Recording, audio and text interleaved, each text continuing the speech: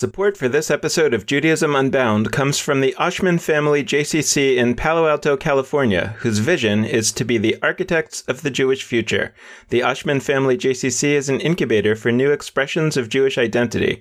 It creates innovative Jewish learning, celebrations, and arts programs that inspire personal connections to people and ideas from across the Jewish world. Learn more at www.paloaltojcc.org. This is Judaism Unbound, episode 217, Jewish Live. Welcome back, everyone. I'm Dan Liebenson. And I'm Lex Rothberg. And we are here doing our first official live Judaism, or actually what I was calling it was Judaism Unbound Live Pandemic Edition. I don't know if that's a good name, but that is what I've been thinking Catchy, about. or something. Yeah, something. And it is the first recording of Judaism Unbound that we are doing in this weird coronavirus era where we are recording it live in front of a studio audience, so to speak, and then it's going to get turned around and put out as a podcast really quickly. Last week, we had B'nai Lappi in conversation with me, which turned out to be a Judaism Unbound episode, but it wasn't actually intended that way initially. So it was a retrospect Judaism Unbound episode that was live. So this is the first one that is live and intentional. So before we get started, I would like to say a couple of things, because we usually, when we do an episode where it's just Lex and me talking, that's the opportunity that we typically take to ask for support. And I'd like to do that today again, but in a slightly different way. The first thing that I want to just mention, and we're going to talk about this in the discussion, is that as y'all who are watching this know by definition, and those who are listening have heard us talk about it a couple of times, that about 3 weeks ago, we launched a project called Jewish Live, which was meant to be a response to the situation that we're now in due to the coronavirus and due to the physical distancing. The idea was that because we are now in a situation where basically all live Jewish events, I would say not basically, all live Jewish events have been canceled, that there was a sense that what are people going to do who are looking for a Jewish thing to do?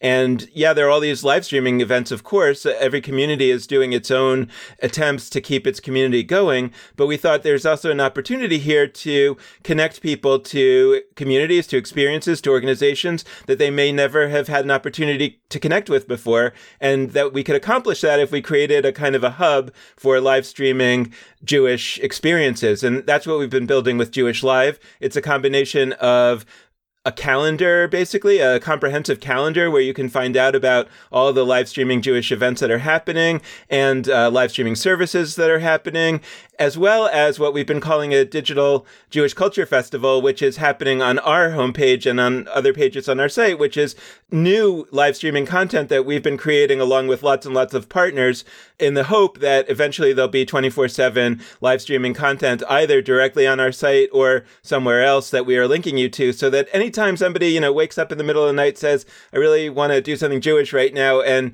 because of the sense of social isolation, I'd rather do it and rather experience something that's actually happening right now, that you can just hop on to www.jewishlife.org and you can get there. I think of it as a calendar that combines beaming from Star Trek, because not only do you find out when an event is, if it's now, you can just be there in just as good of a way as anybody else is there. Every Jewish podcast has at least one, a minimum of one Trekkie, and we have our one. I am not there yet. I wouldn't be surprised if at some point I end up becoming one, but we've got it covered. Yeah, but anyway, even the non-Trekkies know what beaming is, and so I think it's a good metaphor. But anyway, so I would say this one thing about what we typically start with, which is a request for support. And I would say that again, both for Judaism Unbound and Jewish Live, they're part of the same project, so you don't have to make a donation to both. But what I do want to say is that for obvious reasons, it costs us more than it has been costing us to run Judaism Unbound. So I've been talking a lot about the metaphor, and we will talk about it later, of the Exodus and the wilderness. And one of the really interesting things in the Torah about those early stories in the Exodus and the wilderness, sometimes for what's considered good, like building the Mishkan, the tabernacle, and sometimes what's considered bad, like building the golden calf, although we long ago had a very interesting conversation with Amichai Lau Levi about that.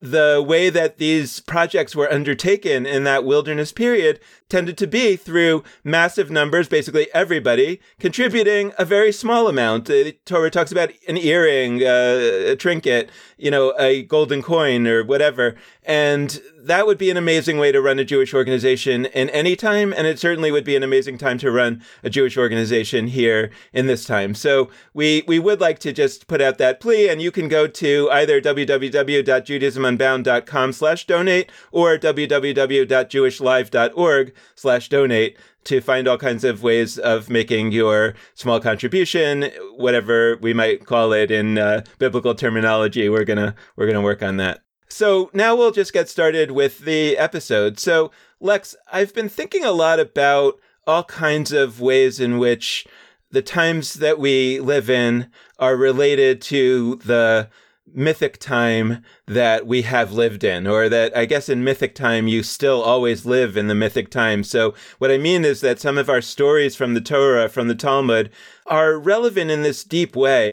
And I should note that this is approximately 4 years into the podcast. So I think I was going to, maybe we should change the title of this. I was going to originally, when I was thinking about our 4-year episode, I was going to call it something like a college education. Like we've been doing Judaism Unbound now as long as we're in college. And when did we get accepted to college? I assume it's like high school graduation or middle school graduation. My middle school was 4 years too. Fair enough, because we weren't really accepted. But in this conversation, I want to explore that to some extent. I think we've been talking a lot about the wilderness. I think it's valuable to keep talking about that. But I wanted to note one other story from Jewish history that may or may not have a direct meaning. I'm not 100% sure what the wisdom is, but I do think it's still important to note that there's a famous story in the Talmud about the Omer, the period between Passover and Shavuot. And when we're recording this, it is just before Passover, but when we're going to be releasing this as a podcast, it will be just after the beginning of Passover. Actually, it will be on the first day of the Omer, which is a 49-day counting period between Passover and Shavuot, where the 50th day is Shavuot. Now, the Talmud talks about a thing that happened during one particular Omer, which was that the students of Rabbi Akiva died of a plague and stopped dying on the 33rd day, which was one of the reasons. There are many reasons why we potentially have the holiday called Lag BaOmer, the 33rd day of the Omer. But one of those reasons in our lore is that was the day in which this plague stopped. So I'm not suggesting, of course, that this plague is going to stop on Lag BaOmer or by Lag BaOmer. It seems to me, and one of the things that I want to talk about is realism here. Like, it seems to me like this is going to go on for a long time, and we should prepare for that. That's an interesting thought. I hadn't made that connection at all, about the 24,000 disciples of Rabbi Akiva stopping. Yeah. Okay. So, I mean, this period, like everybody, has both hit me hard and been strange and been, for us with Jewish Live, like a learning experience and a weird kind of energizing. Like it's been a huge collision of emotions. I have a couple thoughts and we'll see which end up most coherent and where we go. But I have one Jewish Live thought, or actually I have two thoughts that are going to interweave, hopefully. Okay. My overarching thought is that you said something really briefly in a passing phrase that I'm not sure if you'd stand by when I'm emphasizing it, but I'm going to hone in on it just because it was a word choice that I think is important, which is you said that all Jewish events or all Jewish gatherings are canceled. And you said like basically all, then you said actually all. And I think that's true. Jewish gatherings certainly are and should be, and all kinds of gatherings should be canceled in this moment. And I want to highlight something that I think has been great and could be better about how our Jewish response has been to this, which is what we've been doing with Jewish Live and what just about every organization I can think of has been doing in response to coronavirus is, okay, Judaism is so thoroughly built on collective experiences, on gathering. We are going to do our very best to do amazing digital live stream, whatever, like digital kinds of experiences so that we can still gather in some sense, even though we can't gather in the physical proximal ways that we usually do that. I use that word proximal a lot, like in proximity, because I actually think that we are gathering. I actually, like, part of me struggles with the phrase physical distancing because it implies that there is no physical interaction here. I get that we're in different geographies, but I actually think, like, I often do a thing where I shine a flashlight into my computer camera, and like that beams light, the user beaming, a little different beaming,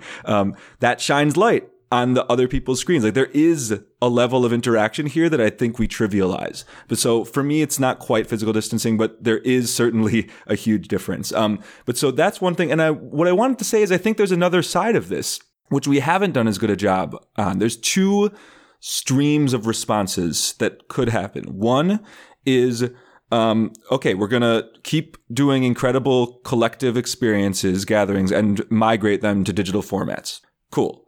Other side of that is there are individual Jewish experiences. There are Jewish experiences that all of us can have that don't require other people. And I think, I'm going to be candid, I think that especially in non-Orthodox Jewish circles, and I'm speaking as an actively non-Orthodox Jew, not as some like Orthodox critic or something, like, I think we have done a really poor job at really hammering home individual Jewish practice that can happen as you. It's not that I want everybody to pray 3 times a day, but I think that there are a set of Jews, a large population of Jews, and this is also gendered, and we don't need to, but there is a large population of Jews who a very regular element of their Jewish lives, prayer 3 times a day, has actually not been altered. Although there's certain prayers you only say when you're gathered in a group, but like you can pray by yourself. And I'm not somebody who does that, but I am somebody who, when I need to, and I've been doing this, I look to individual Jewish experiences. For me, playing piano, and sometimes it's like actively Jewish songs or prayers or whatever. Sometimes it's just playing at my piano, whatever I want to. It's like an experience of spiritual immersion that for me is refracted through a Jewish lens, and I've been leaning on that here and there. And I think there's and like, look, our book club, our quarantine book club is by far our most highly attended Jewish live event so far. And look, I think part of it is, we're coming together in a Zoom room to experience an author's beautiful words about their book. But I think also outside of that, people are reading books on their own. That's an individual thing. And for some reason, and I have ideas about what the reasons are, but like we're not organizations aren't doing as good a job being like, okay, we're going to do all the collective action, collective experiences online, and here's a list of 15 different kinds of individual experiences you can have. You can read Jewish books. You can experiment with a prayer practice. You can do meditation. You could, I don't know. I think that reflects something about Judaism that we should really own and consider, which is it's both great that we're so collective, and sometimes it's a struggle. Like, I look at Christianity, which through lenses of like individual salvation, people do feel like they sort of hone and practice, and there's downsides to this too, but like they hone and practice a relationship personally with the divine, with, for them, often Jesus. And I think that when we have done less of our sort of personal individual work and have leaned so thoroughly on the collective, that makes moments like this a unique challenge. Yeah, well, so, okay, first of all, I think you just bought yourself a piece of work product, because I think we should have that page on our site. Yeah. Because I love that. I think you're absolutely right. And I thought you were going to go in a different direction, because I thought you were going to say that I was wrong in saying that all Jewish gatherings were canceled because there were already a lot of digital Jewish gatherings that were not canceled. So also true. You could have said that. And that I want to come back around to. But on the question of the individual gatherings or the individual experience of Judaism, one of the things that we talk about on Judaism Unbound a lot is the question of Jewish institutions versus Judaism, and that a lot of people think the two are the same and equate them. And they say basically that the struggles of Jewish institutions are, by definition, the struggles of Judaism. So if Jewish institutions, synagogues aren't doing well, for example, that means Judaism isn't doing well. And we've been pushing against that for 4 years. And I think like there was part of me that said, is it too soon to have that conversation on Judaism Unbound? Is it too soon to be doing futurism and saying like, okay, let's start thinking about the after, what's Jewish life going to look like on the other side of this? But I think we can't wait.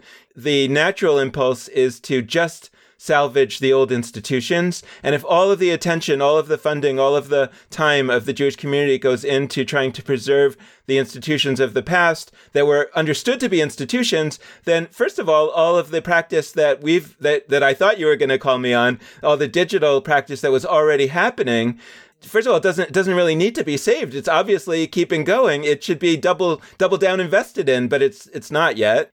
And there's all kinds of other things that we ought to be thinking about. The question of the individuals, I think, is really one that is significant in that conversation, because we are so oriented to saying that the Jewish community or Judaism is undergoing this huge crisis right now because all of the institutions that are physical, that have buildings, etc., are in great times of struggle. And it's as if that was all of the Judaism that there has been. And as you say, the individual Judaism is harmed in the sense that, of course, there's a tragic situation. And, it's harder to do. I think maybe for some people, it's harder to do that individual Judaism, to keep focused on it. I've not, for example, my individual Judaism is often to listen to audiobooks. My family claims it's not reading, but I believe that it is. And I just haven't had the mental bandwidth to read. I want to say one thing, and I want to get you talking about it because this is really your passion area of digital Judaism, because I wrote a piece on our blog that we launched on Jewish Live the other day, and it, again, connects to this wisdom stuff that I'm talking about, which is that early on in the Exodus story, there's this famous visit by Jethro, Moses' father-in-law, to the camp of the Israelites, and I had always heard that story interpreted that the important thing to understand from that story is that Jethro was a non-Jew and we should learn from non-Jews too, as if that was some kind of eye-opening notion. But what I didn't see until this experience was that Jethro is a man of the wilderness, and that basically this entire group of city folk, slaves albeit, but city folk, people who only know how to live in a city, only know how to live in Egypt, all of a sudden find themselves in an alien environment that they don't know a lot about, and that's scary, chaotic, not as good in certain respects, and they're very frustrated, Moses is not leading them very well. There's all kinds of problems that they're facing. And this man who lives in the wilderness comes and says to Moses, like, I know how to live here. Let me help you. And what I want to talk about a little bit is the digital wilderness piece, where the entire Jewish community, it's like, I feel like we woke up one morning and we looked out our window and the entire Jewish community was milling about in our front yard. They just showed up there. And I feel, and I'm not saying this only about us, I just feel like there are a lot of people that have been out there. We talked with Denise Handlarski from secularsynagogue.com last week about this as well, that there's so many people out there who have been doing this digital stuff for a long time and really take it seriously. And also, I think that there's a possibility that, maybe at the end of the day, that's not what the institutions want, because they're hoping for the time when this is all going to be over and they're going to go back to the way things were. But I don't think that's going to happen. Like, I feel like what we're doing now is not pitching this idea of digital Judaism to a Jewish world that won't listen. I think what we're doing everybody's doing it. And so the question is, like, how does that change the conversation? What do people still not seeing, for example, about digital Judaism as you see it? I love the Jethro point that you made. And for people who really want to dive deep into that, you and B'nai Lappi last week had just such a beautiful exchange about that. So I really do think there's more to praise and be happy about in terms of, obviously that's not true of the world, but like in terms of how we are going about responding Jewishly to coronavirus. I feel like there's a lot of good. I feel like people are learning very quickly. Folks who had never entered a Zoom room until like 2 weeks ago are now proficient in various skills. I can say Zoom on people know what that is now. Right. Like almost everybody. Zoom, for those who might not, is a video chat platform that has become super, super popular, not just in Jewish circles, but everywhere in the midst of this crisis. Part of what I want to say, digital Judaism, I talk about it in this grand monolith way, like, digital Judaism, one big thing. But what I think we need to start doing in the midst of this crisis, since there's just so much quantity, and so like we need to really hone in on what are the different subsections, parts, modalities of digital Judaism, because it's not like in the world there are 11, 15 arbitrary number of Jewish institution types, and one of them is the digital ones online. So here's what I mean. One, there's a huge distinction to be made between digital Judaism that is, I'm going to use the term synchronous and asynchronous. So when people are together in a space at the same time, having a conversation, so a Zoom gathering, that is a synchronous situation. And there are unique capabilities and drawbacks of a synchronous situation where you come together and are in a shared digital location. Another kind is not synchronous. So we're live streaming right now, but even as we talk, even as I say this, I'm aware that there are people in the future, my future, listening. Your now listeners, hi. It's like a huge time warp situation. And that's something that happens digitally very commonly. And there's different strategies and different ways of pedagogy and of everything based on whether something is a collective experience at once versus something asynchronous. It's like the difference between gathering a class together, like gathering 15, 20 people together for a class, and like writing an essay that's meant to be read by, I mean, you want more than 15 or 20 people to read the essay, but like you do those differently. And I think that we're not always appreciating those differences, and we're just sort of, digital stuff. I'm going to take my strategy. If I'm writing a Dvar Torah, I'm going to write the same Dvar Torah, the same, commentary on this week's Torah portion, and I'm going to migrate it digitally. I think we need to consider, okay, what on a fundamental level is different here? You and I, we have virtual backgrounds behind us with our logo, Jewish Live. Like when I meet in collective Zoom conversations, especially recently, I've almost always been trying, when appropriate, to have a virtual background. That's something you can't do. You can't like just sort of carry a poster board around and put it behind you in meetings and like set a mood change. But in Zoom you can. And I think that there's an important, it's not just trivial. Like it serves a purpose. If everybody is down in the dumps and you're trying to have a joyous gathering, setting virtual backgrounds where, you've got festive whatever behind you is a huge deal and sets a tone shift. And I think that what I'd say about digital Judaism is we've had a good, honeymoon period or something. We've had a good few weeks of orientation. And now we really need to say, okay, we're here now. We're collected. We are gathered in a big crew in the digital world. You and I sometimes start off presentations with like, what would you do if there were 13 million Jews that were part of one community? And what, of course, the punchline is like there are 13 million Jews that have access to the internet in one form or another. So now we're here. So what do we need to exist? What would we expect any large Jewish city to have? How many synagogues? How many JCCs? How many everythings? Actually, as you're talking, it's occurring to me that my synagogue has been doing something that I don't know how many other synagogues are doing. We're doing it, our synagogue is doing it largely for a technical reason, which is that our cantor really thinks that the music quality on Zoom is not good enough. So she wants to do the musical part of the services, the live streaming services, on Facebook Live, because the Facebook music sounds better. And for technical reasons, I think that now they could sort of solve it and figure out some ways. But in the first week, they didn't really know how to do the music on, to make the music sound good, and then the community part be real, because obviously the community feels more real if you're in Zoom, because you can look at the other people and you can talk to the other people potentially.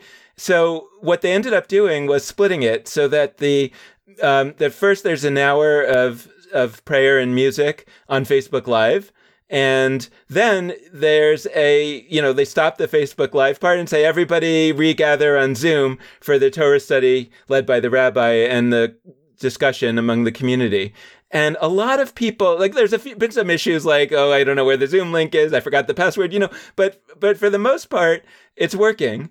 And it was not intended this way, I think, but as you're talking, I'm reflecting on how, maybe this is kind of getting at something, because I actually don't think, one of the things that you asked, in a city of 13 million people, what do we need? Now, we could say, well, how many synagogues would we need in a city of 13 million people? But if we're talking about 13 million digital people, or people in a digital city, the answer might be one. Right. The answer, and not one, but 3, 4, right? Whatever. But the answer is not necessarily the number that currently serve 13 million Jews. Because if the service is amazing, then why do you need more than one? The answer would be because of community. I mean, there's other answers like, we don't like that denomination. We don't like that, that's a synagogue I would never step foot in. Okay, so you need at least 2. And the one thing that I want to say, though, the way that doesn't get, and I know that you have thoughts about this as well, but what it doesn't necessarily get is that sense of intimacy, right? So we might have thousands of people coming and eventually seeing my synagogue, Rodfei Tzedek in Chicago, really great music. Come and listen to it live or watch it live on Facebook Live on Shabbat. You can, by the way, get to link to there and all the other services from our website at Jewish Live. There's a whole set of pages about how to do that. But I can imagine thousands and thousands and thousands of people coming on Facebook Live to participate in this service.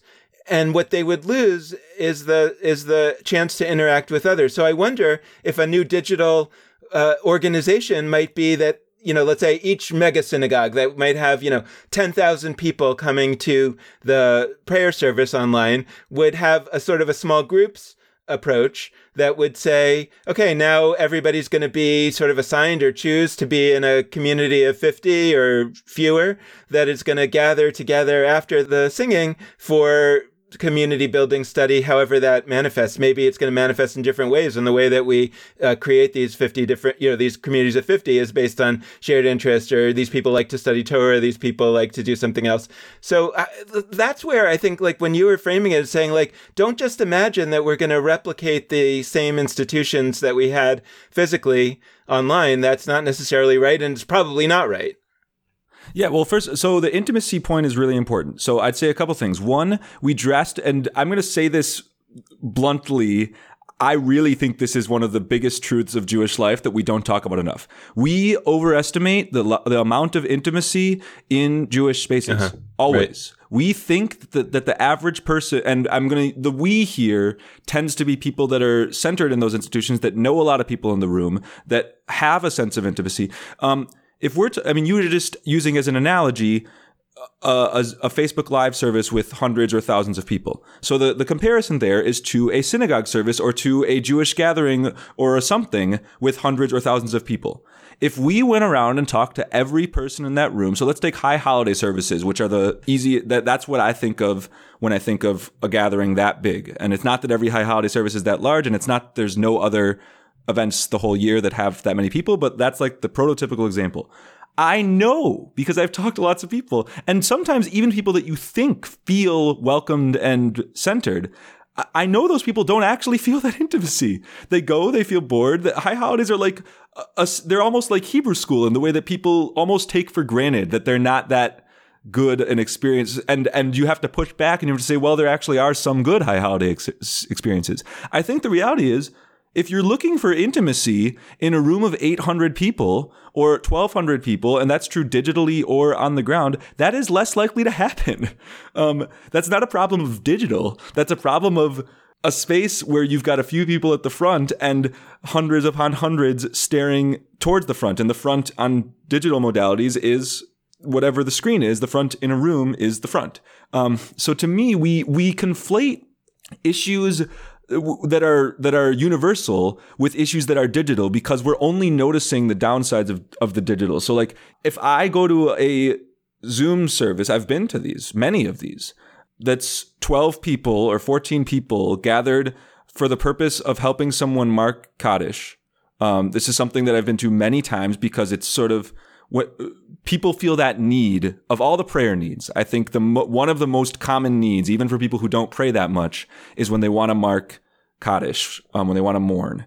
And so digitally, whatever you sort of need the most is often what you create. Necessity, the mother of invention, all that stuff.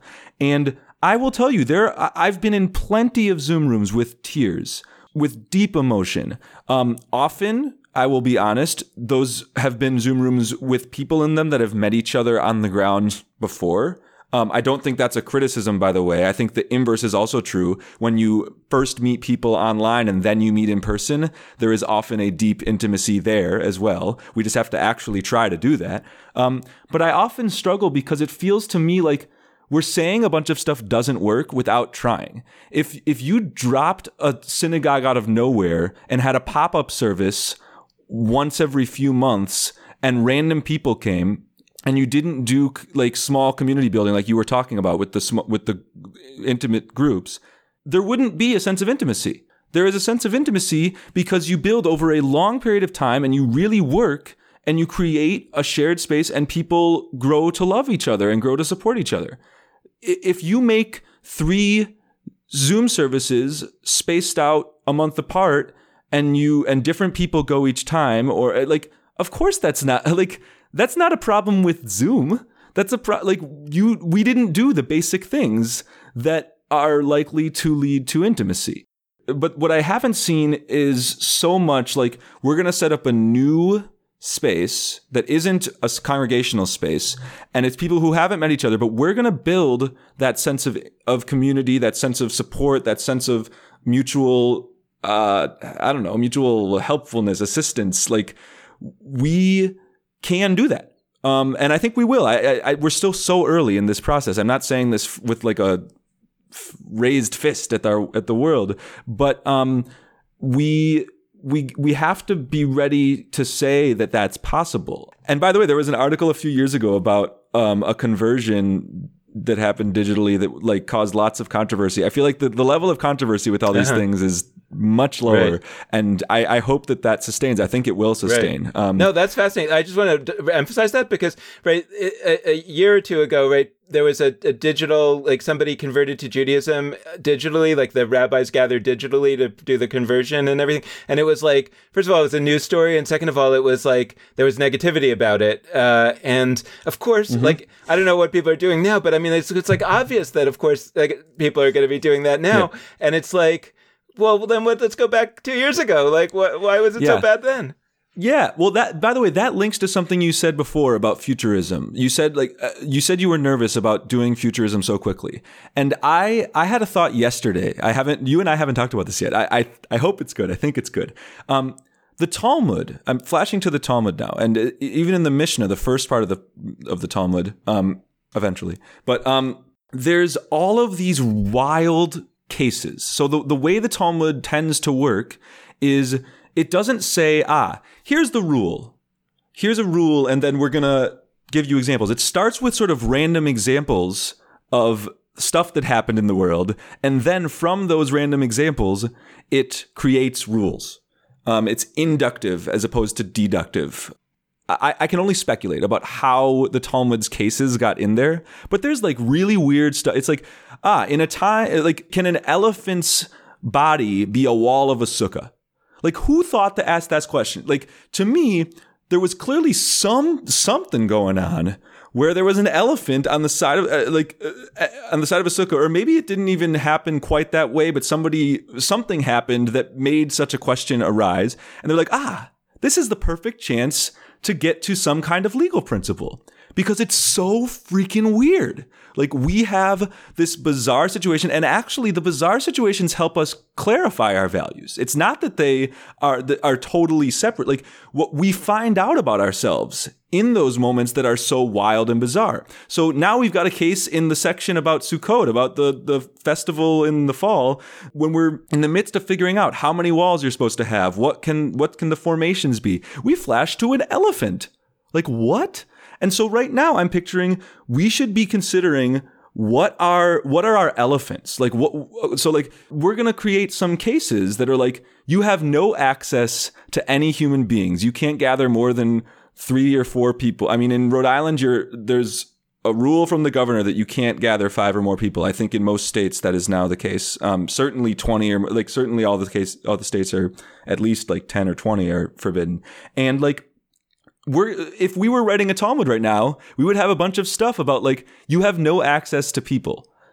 In 500 years, we'd look at that and be like, what are they even talking about? Like, why? Like, there's people around. We can do, like, why do we even need to go there? But it's because we do need to go there. And so I think the futurism is explicitly necessary right now, even as it feels wonky to do so, because this is when we find out about ourselves. This is what we can use to figure out what do we actually stand for.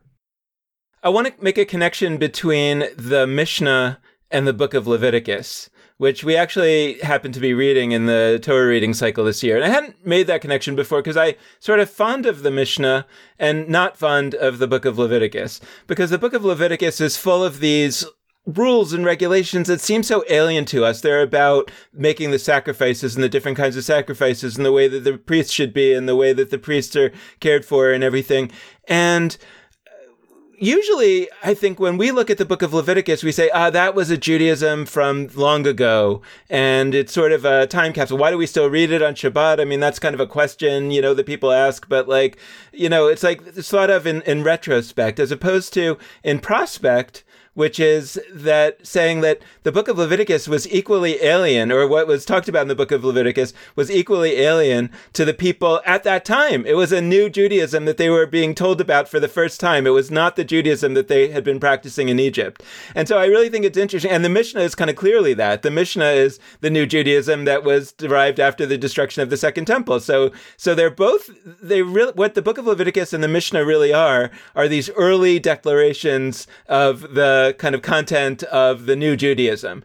And in a way, I think we're in the process, or we might be in the process, of the early days of the construction of the next book. And we're still in this mindset of saying, as is natural, well, what was it like back in Egypt? Or what was it like when we had the temple? And by the way, the Talmud is full of that. So it's not even like the Talmud stopped doing that or the Torah stopped doing that. But there was also this other stream of, well, what's it going to be like going forward? So maybe we should think about the book of Leviticus, ironically, as futurism.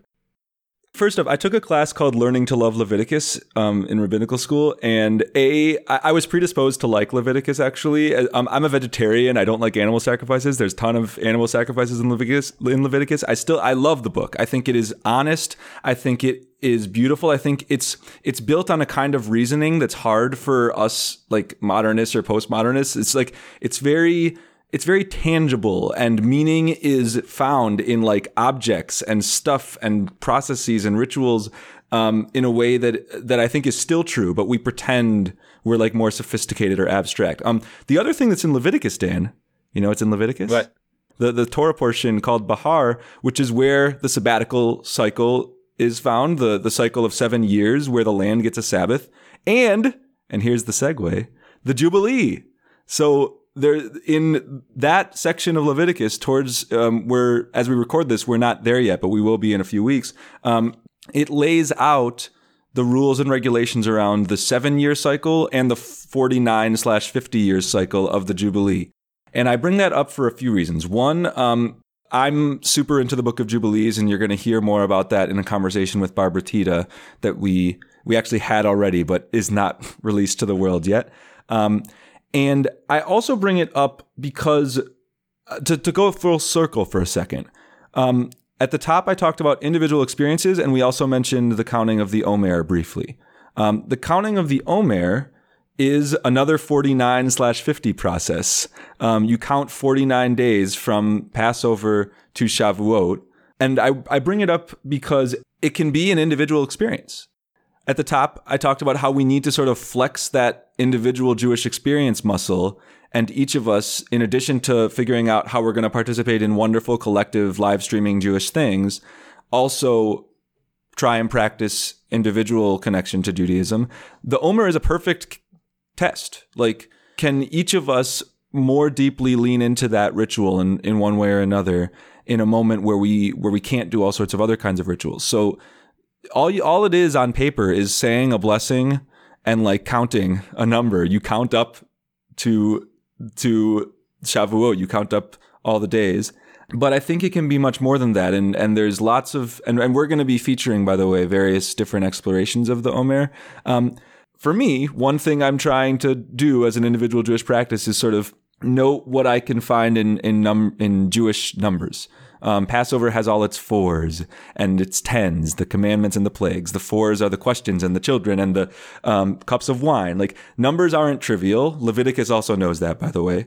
And so I think that what we can do right now is lean into, whether it's in Leviticus, because that's what we're reading, whether it's in this counting of the Omer period, whatever it is, we can seek out the new meaning-making modality that's going to work for us in this moment.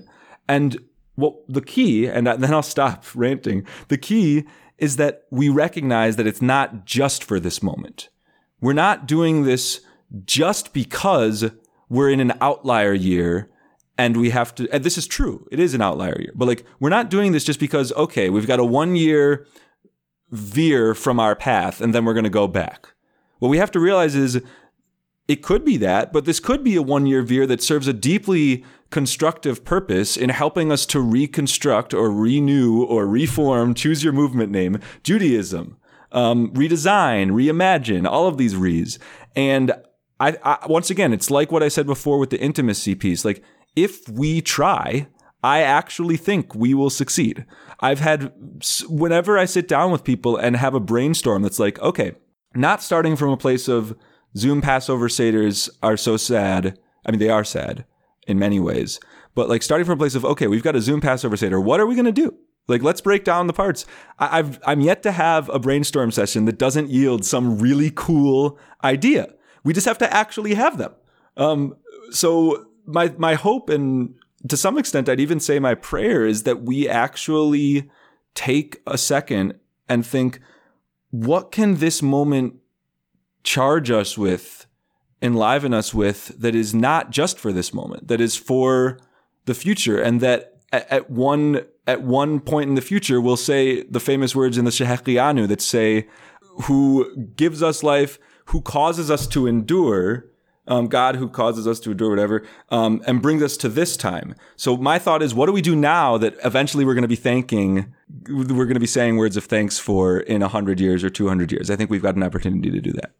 Yeah, so I want to, just as we get to the close here, I want to sort of talk about a couple things. First of all, as you're talking about Passover, I'm realizing that we're recording this right before Passover, but people are listening to it right after the second Seder, if they're listening to it on Friday. And I guess one thing I just want to say is, like, how'd it go? We'd love to hear from you about, like, anything that went well. I mean, also anything that didn't go well, but was there anything that went especially well, anything that was especially new, anything that not only worked well this year in terms of making this year, like you were saying, like less sad, but maybe something that you're saying, hey, we want to do this again next year, even though hopefully we're going to be back to our normal gathering for Seder. So that's just something that I'm really curious about in terms of what people's experiences have been. And if you think it really went well and you want to share something with the world, potentially let us know. Maybe we can have a conversation on it on Jewish Live, because I think it would be really valuable to make a record of some of that.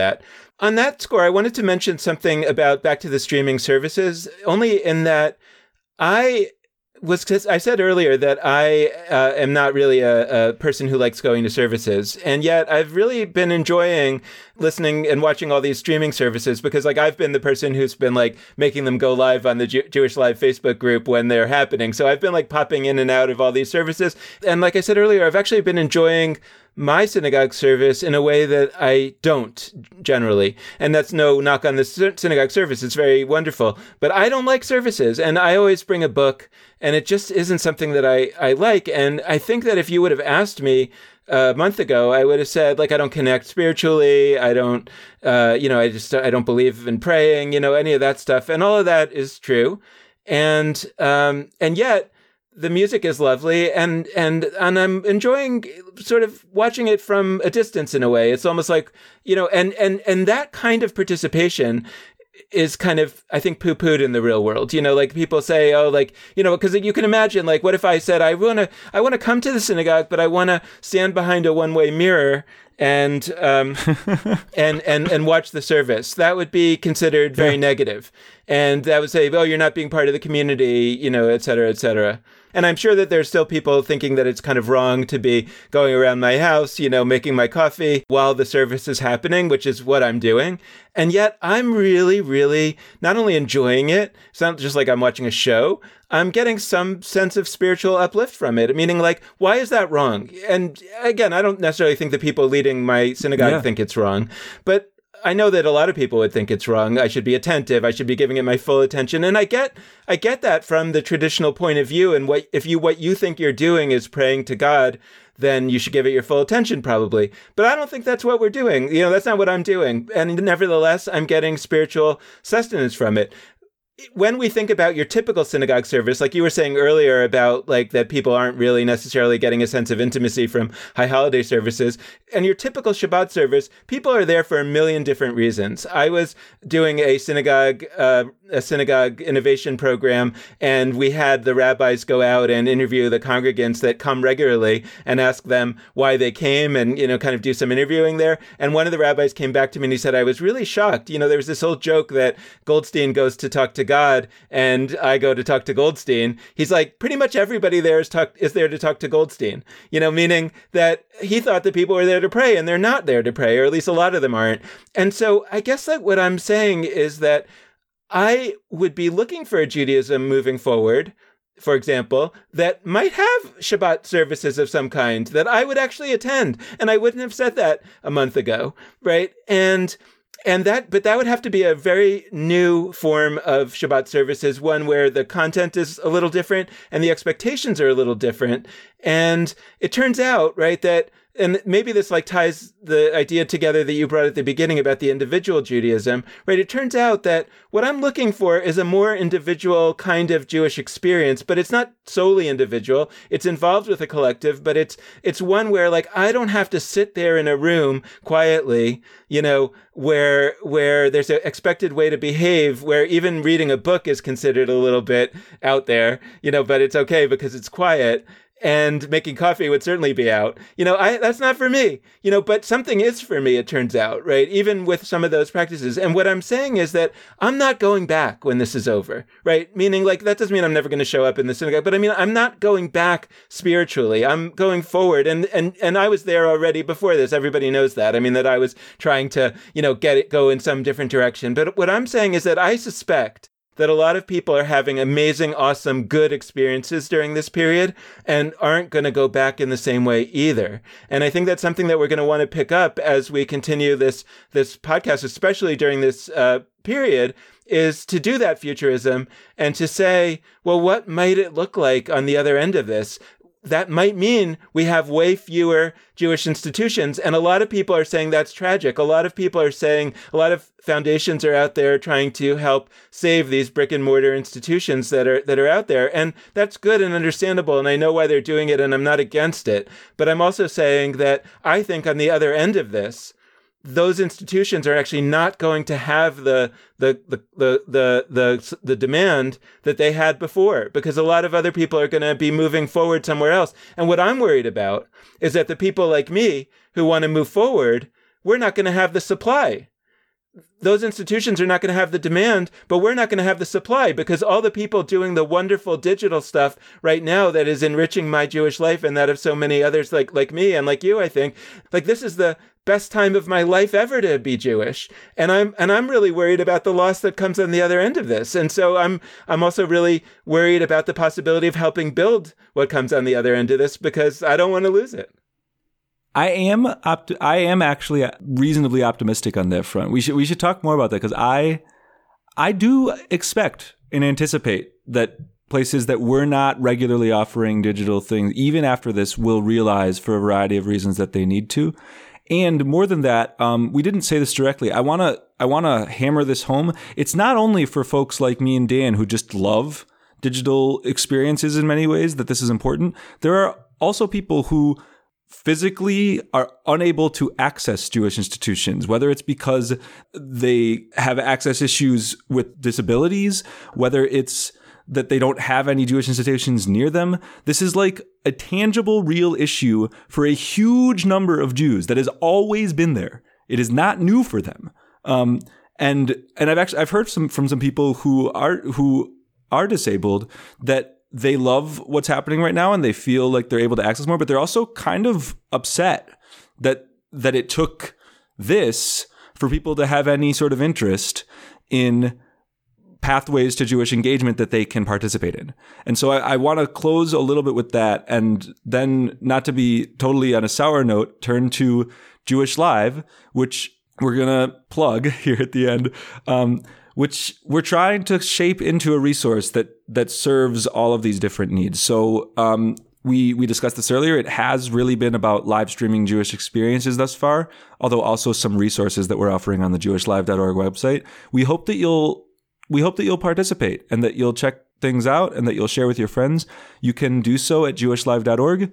Also in our Facebook group called Jewish Live Connect. That's Jewish Live, one word, and then Connect, a separate word.